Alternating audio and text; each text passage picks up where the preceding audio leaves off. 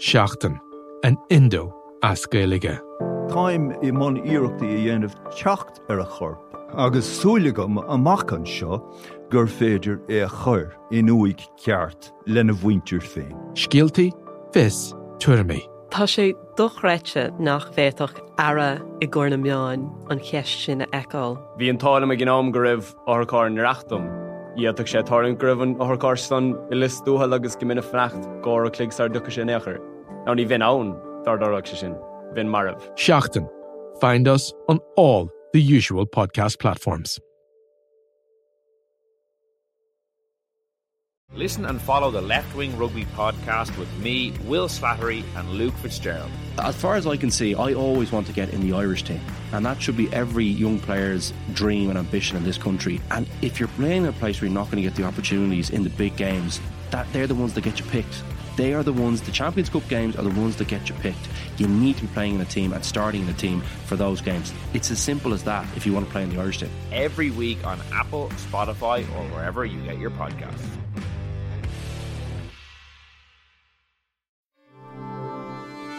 You're listening to the best of the Indo Daily, your chance to catch up on the most popular episodes of the year so far.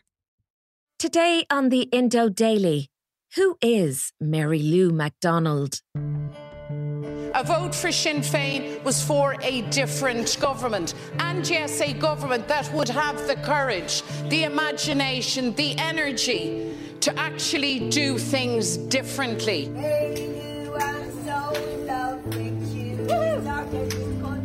A government that would put the citizen and families and communities front and centre, not big corporates, not the elites, not the well-networked. So, please welcome President-elect of our party, Mary Lou MacDonald. You know, May 2022 is of huge significance to Mary Lou MacDonald, the president of Sinn Féin and her party. Because for one, the party won the largest number of seats in the Northern Ireland Assembly for the first time, marking what it called a new era for Northern Ireland and making Sinn Féin the largest political party on the island of Ireland. This is not a time for theatrics. This is not a time for playing games. This is a time for grown-up, sensible partnership politics. But May was also the 20-year anniversary of Mary Lou MacDonald's first election run for Sinn Féin. Hello, I'm Mary Lou MacDonald. I'm an MEP for the City of Dublin and I'm Sinn Féin's candidate in the constituency of Dublin Central. I'm Siobhan Maguire and today I'm joined by Fionn Sheehan, Ireland editor at the Irish Independent and independent.ie, to tell me more about the rise and rise of Sinn Féin's first female president. I'm no different, I suppose, to any other work comparing to when you're in a job that's extremely busy. You very often struggle just to even do the basic things. So it's not like, you know, outside of politics, I have a very ordinary, regular life. Like, I have 2 children, I run my home, I have my friends, and I try and get a weekly shopping in. How much are the prawns? Fionn, let's talk about Mary Lou's political ambition in a bit. But when she started out, it wasn't with Sinn Féin, was it? No, her political career starts actually with Fianna Fáil. That is the first party that she is a member of. There's little bits and pieces, as everybody does in college, attending protests and stuff like that. She's involved with a group called the Irish National Congress, which is kind of not Sinn Féin, but of a Republican hue during the 1990s. But in the late 1990s, she joins Fianna Fáil in West Dublin, where she has moved to. At that time, her husband is originally from the area. She joins one of the branches that is in Brian Lenihan's and the Lenihan family's heartland. She joins a fairly obscure, regular local branch where they talk about, extensions on the Snugborough Road and public parks and potholes and so on and so forth. And not a million miles from Bertie, of course. Yeah, no, but she is there talking about Orange Order parades up in Northern Ireland, and she's interested in policing issues, and she's very definitely interested in Northern Ireland and the peace process.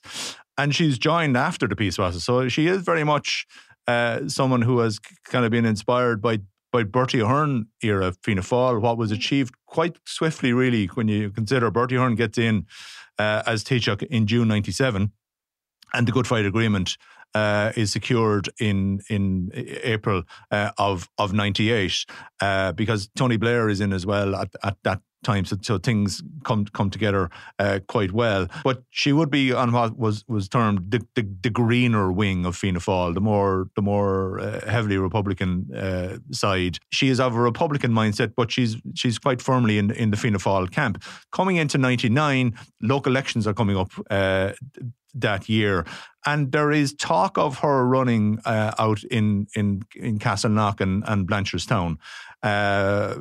Chatter about Brian Lenihan, and then there are theories about why she didn't run. Was Lenihan somehow jealous of her and was worried about her becoming some sort of contender? Other people on the Lenihan camp would say no, she just didn't feel at home within Fianna Fáil. For whatever reason, she drifts away from Fianna Fáil, and by the time of the local elections in 99, she has left. And she's kind of out in the political wilderness for a while, not active with anybody. And then, turn of the millennium, she starts popping up with Sinn Féin. People within the Sinn Féin movement would have known who Mary Lou McDonald certainly was. How did Mary Lou, someone from Rathgar, middle-class background, end up in Sinn Féin? Because she did. And I know it's because people say that to me from time to time as to how that happened. The only thing I can say is I didn't necessarily plan it that way.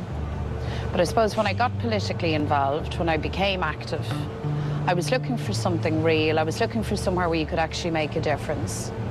And Sinn Féin provided that space. And I think sometimes for people on the outside looking into Sinn Féin, they have a different view of the party than those of us who are inside it. So there's kind of a stereotypical thing, isn't there, around what a Shinner is like. And so can we talk about Mary Lou, the personal side of things? Because her profile at the time was one of a background of living in the leafy suburb of Rathgar, going to a good school, being university educated.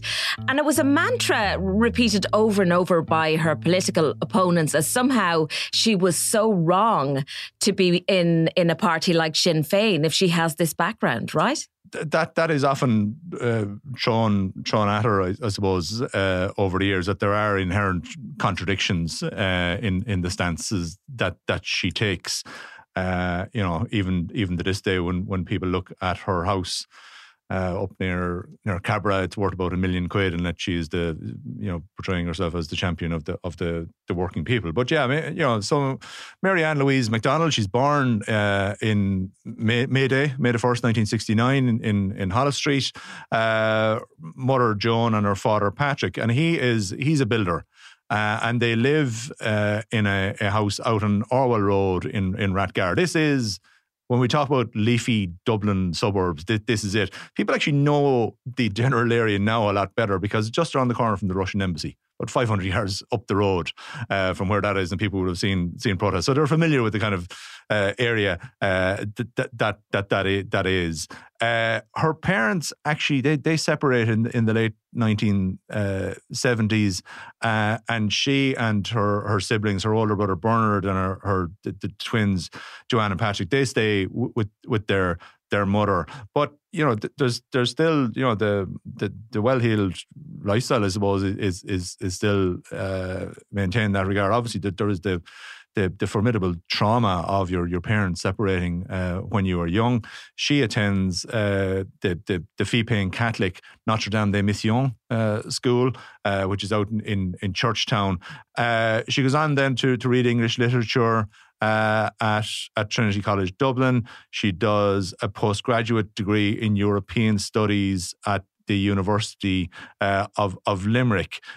She's kind of going around working for different kind of quangos, like the Institute for European Affairs. She's working for an offshoot of ICTU. So she's kind of in that kind of advocacy academic space that's out there. It's not private sector, it's not public sector. It's kind of somewhere in the middle. And then ultimately she goes on to become a PhD student in industrial relations at Dublin City University. So she is studying and showing a very definite interest in things like European affairs, industrial relations, trade unions, representing people in minority areas. But again, there's not massive political activism, you would have to say, up until the point where she actually formally joins Fianna Fáil. And the reason she joins Fianna Fáil in Dublin West, she meets her husband Martin inside in a pub during Italia 90. It's the most memorable period of many people's lives, and she would have another reason for that. Peter's pub down off Grafton Street, and they get married in May '96 in the University Church on Stephen's Green. They're living up near Arbour Hill. They buy a house up there at the time, and then they move to a larger house out in West Dublin. He's originally from the Strawberry Beds, so they're living in a kind of a classic Celtic Tiger era new housing estate.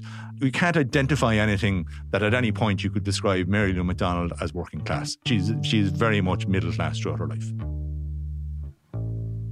And yet there she goes and joins Sinn Féin. And what was her progress like within the party? Was it a very progressive rise to success, or did it take a while? Again, we were talking about her Republican inclination. She says now about how the hunger strikes in the early 1980s affected her greatly, and it impacted upon her. Yet she doesn't join Sinn Féin either when she becomes a teenager, or indeed for another 20 years or thereabouts. But actually, republicanism is actually in her family's blood.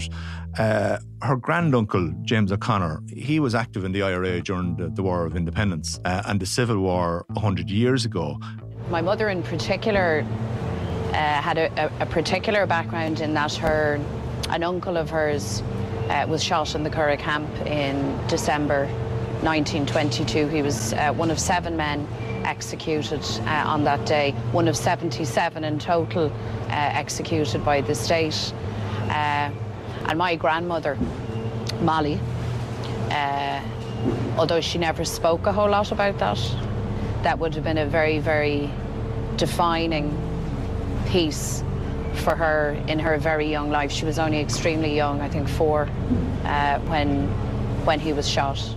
And he was actually executed, aged only 24 in 1922 by the Free State Forces. There was a series of operations down in Kildare where he was based at the time. He was involved in the Rathbride column, and they were active in the area in Kildare. They were caught with weapons, and a number of them were subsequently executed. A couple of them were spared on that occasion. He's originally from Bancha in County Tipperary, and he writes to his mother from the Curragh camp on December 19th, 1922. And he says, "I'm going to eternal glory tomorrow morning with 6 other true-hearted Irishmen." It's not completely at odds that she would join, that she would fit in with Sinn Féin. The middle class upbringing thing is very much the jarring thing when you're joining a party that is very much hard left. And at that point in the early 2000s, Sinn Féin are still into nationalising the banks. Well, maybe if it happened at the time, things might have been avoided subsequently. They're into higher corporation tax, very much higher personal tax. So they're far more left wing than they are now. They've gradually come into mainstream economic thinking, and they are also basically coming off the back of the Troubles when the IRA is still in existence and Sinn Féin is still the political wing of the IRA, and there are all those question marks about senior political figures in Sinn Féin also being on the IRA Army Council. So there is an indisputable link between Sinn Féin and the IRA at the time when she is joining, albeit it is in a post-Good Friday Agreement era. She joins Sinn Féin again out in Dublin West because that's where she is based, and she rises up through the ranks really swiftly. I mean, she goes on the party's Ard Cora, their national executive quite quickly. She becomes their area rep. An area rep is basically a candidate as such that you will run where you don't have a sitting TD out in Dublin West. And she becomes active in local groups. You start seeing her pop up on the radar for Sinn Féin nationally around about 2001, 2002. We have a spate of referenda. At that point in time, she is the party's director as such for the 2002 of the abortion referendum. There's also the Nice Treaty referendum. Again, she's interested in European affairs. So she's developing a profile for herself at that point in time. So come the 2002 general election, Gerry Adams and Martin McGuinness are present south of the border quite a bit because they're trying to promote the party, and that was a big breakthrough for them. Sinn Féin, it is thought going into that election, could win anything up to 8 to 10 seats. And people are identifying their targets of people who are now familiar names: Angus O'Snuddy, Martin Ferris, Sean Crowe, who won seats and have held seats subsequently, because Caoimhín O'Cullen at the time is their only TDs out in the Republic at that time.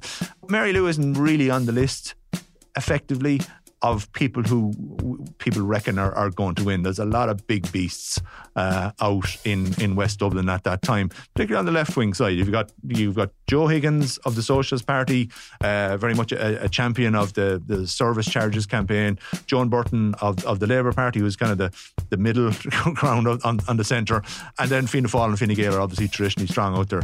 So it's not really seen that Mary Lou is going to get across the line. Dublin West, coincidentally, is one of the electronic voting experiment constituencies that was used on that occasion. So Mary Lou does pretty well for a first-time candidate, but she's not really in the race for a seat, and she finds out in around about midnight that night of the election that she hasn't won on that occasion, but generally happy with her performance. And it's viewed as, well, look, that's somebody that they're going to build for the future. I recall interviewing her at that time in the run up to that general election, and talking to people in Sinn Féin at the time. They were very much enthusiastic about this young woman who was running for them out in West Dublin, and she was very different to a lot of their candidates. Their candidates tended to be kind of guys who had been involved in what they would call the struggle, i.e. they were in the IRA, guys like Martin Ferris, or they tended to be kind of community activists in working class areas. She was neither of them. She was articulate, polished, well educated young woman, so she very much stood out at that time. One wonders what would have happened had she stayed with Fianna Fáil ultimately, and she would equally have risen up to the ranks there as well. One would have to say, and you can see the roles that she takes on with Sinn Féin in terms of she's speaking on women's issues. She's very comfortable speaking at rallies and protests. She is chairing campaign meetings that they're having. She becomes their equality spokesman after that first run in a general election. She plays a part in the National Forum of Europe. Again, she talks in the second Nice referendum. She's again becoming a more prominent figure within the party. And all the time when Gerry Adams comes south of the border, the person who is sitting beside him, it would seem constantly, is Mary Lou McDonald, the designated smiler as such, the person who had to sit beside Gerry Adams and smile and look happy, and there was always somebody who had to have that role. So it is strange in that she is somebody who has joined Sinn Féin only in the previous couple of years, and yet she is being rolled out that prominently. She is what people would call a truceteer, which the Hardjaws within the Republican movement would refer to as people who came along in the peace process, Good Friday Agreement era, who weren't really there during the harder days of the cause. You referenced earlier the anti-partition republicanism that's in her blood. So there is that sense of being part of something that she really believes in. But there has been some controversial moments arising out of that, Fionn. And I'm thinking about the time she carried the coffin of Joe Cahill, for example.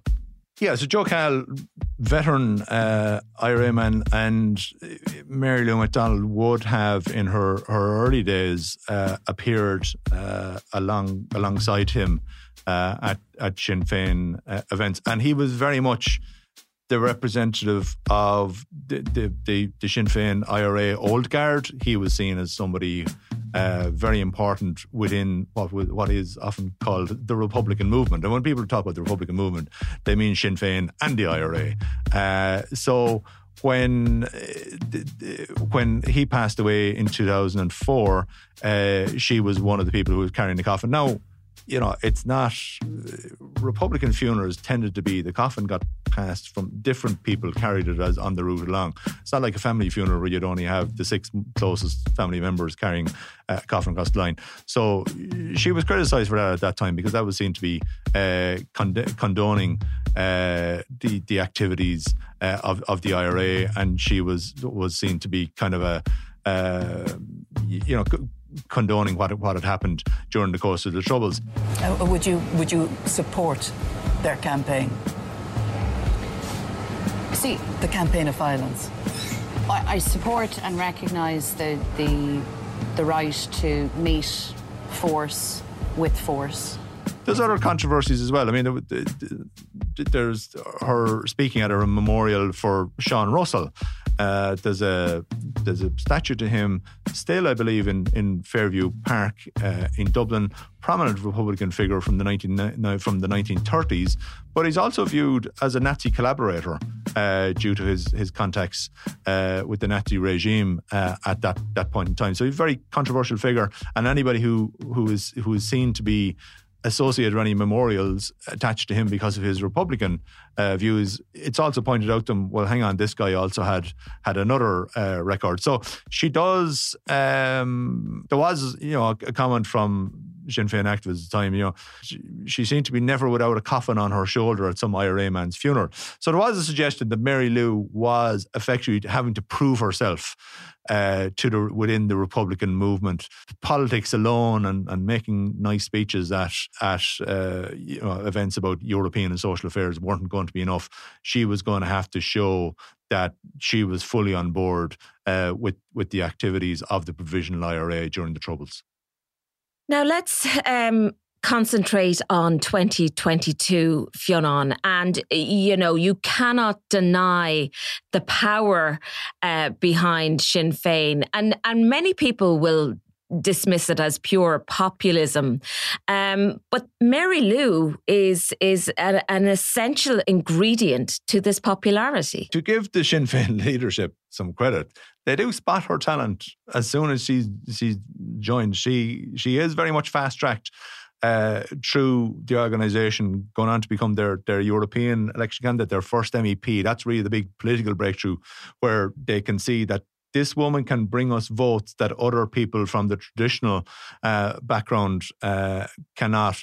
And then ultimately, after another bad election in 2007, she ultimately becomes their TD and effectively their Dáil leader from 2011 onwards. Gerry Adams, by that point, has moved his political affiliation to south of the border at a very much a generational shift from the older days of Gerry Adams being associated with the IRA to this new face of modern Sinn Féin. And she has a faltering start, though. Let's remember, 2019 local and European elections, they lose 2 of their European seats. They have a really bad local elections right across the country. That's her first proper campaign in charge. They then have a bad British general election in 2019. So you're heading into the last general election in 2020, and we're all looking at it going, Sinn Féin are going to lose seats here. And Sinn Féin themselves were pretty much of the same mindset. They were by no means prepared for what was coming their way. They were dropping candidates a week into the general election campaign on the view that they were on the defensive and that they needed to just consolidate around individual candidates. And ultimately that swing comes their way about a week into the campaign, where for whatever reason, I mean, the main reason being that people looked at the outlook and said, well, we're going to get Fianna Fáil instead of Fine Gael after having Fine Gael and Fianna Fáil effectively in government together for the last couple of years. Not happy with that. Housing becomes a more prominent issue in people's mindsets. And this Mary Lou McDonald wave just absolutely takes off.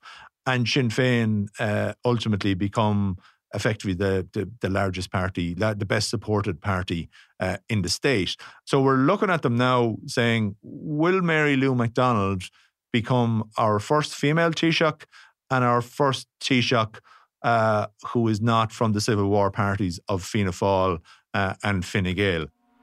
So the hand of history, to paraphrase Tony Blair, is potentially on her shoulder in that regard.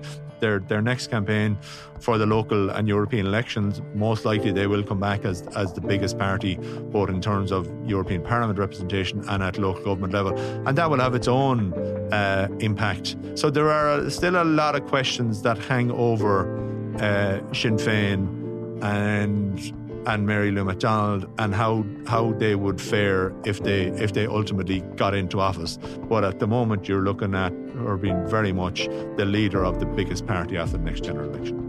My thanks there to Fionn Sheehan, Ireland editor at the Irish Independent and independent.ie. I'm Siobhan Maguire, and today's episode of the Indo Daily was presented and produced by myself, researched by Tabitha Monaghan and Garrett Mulhall, recording and sound design by John Smith. Archive clips from independent.ie, the Belfast Telegraph, Sky News, TV3 News Archives, The Guardian, Sinn Féin's YouTube channel. If you enjoy the Indo Daily, don't forget to like, follow and leave us a review.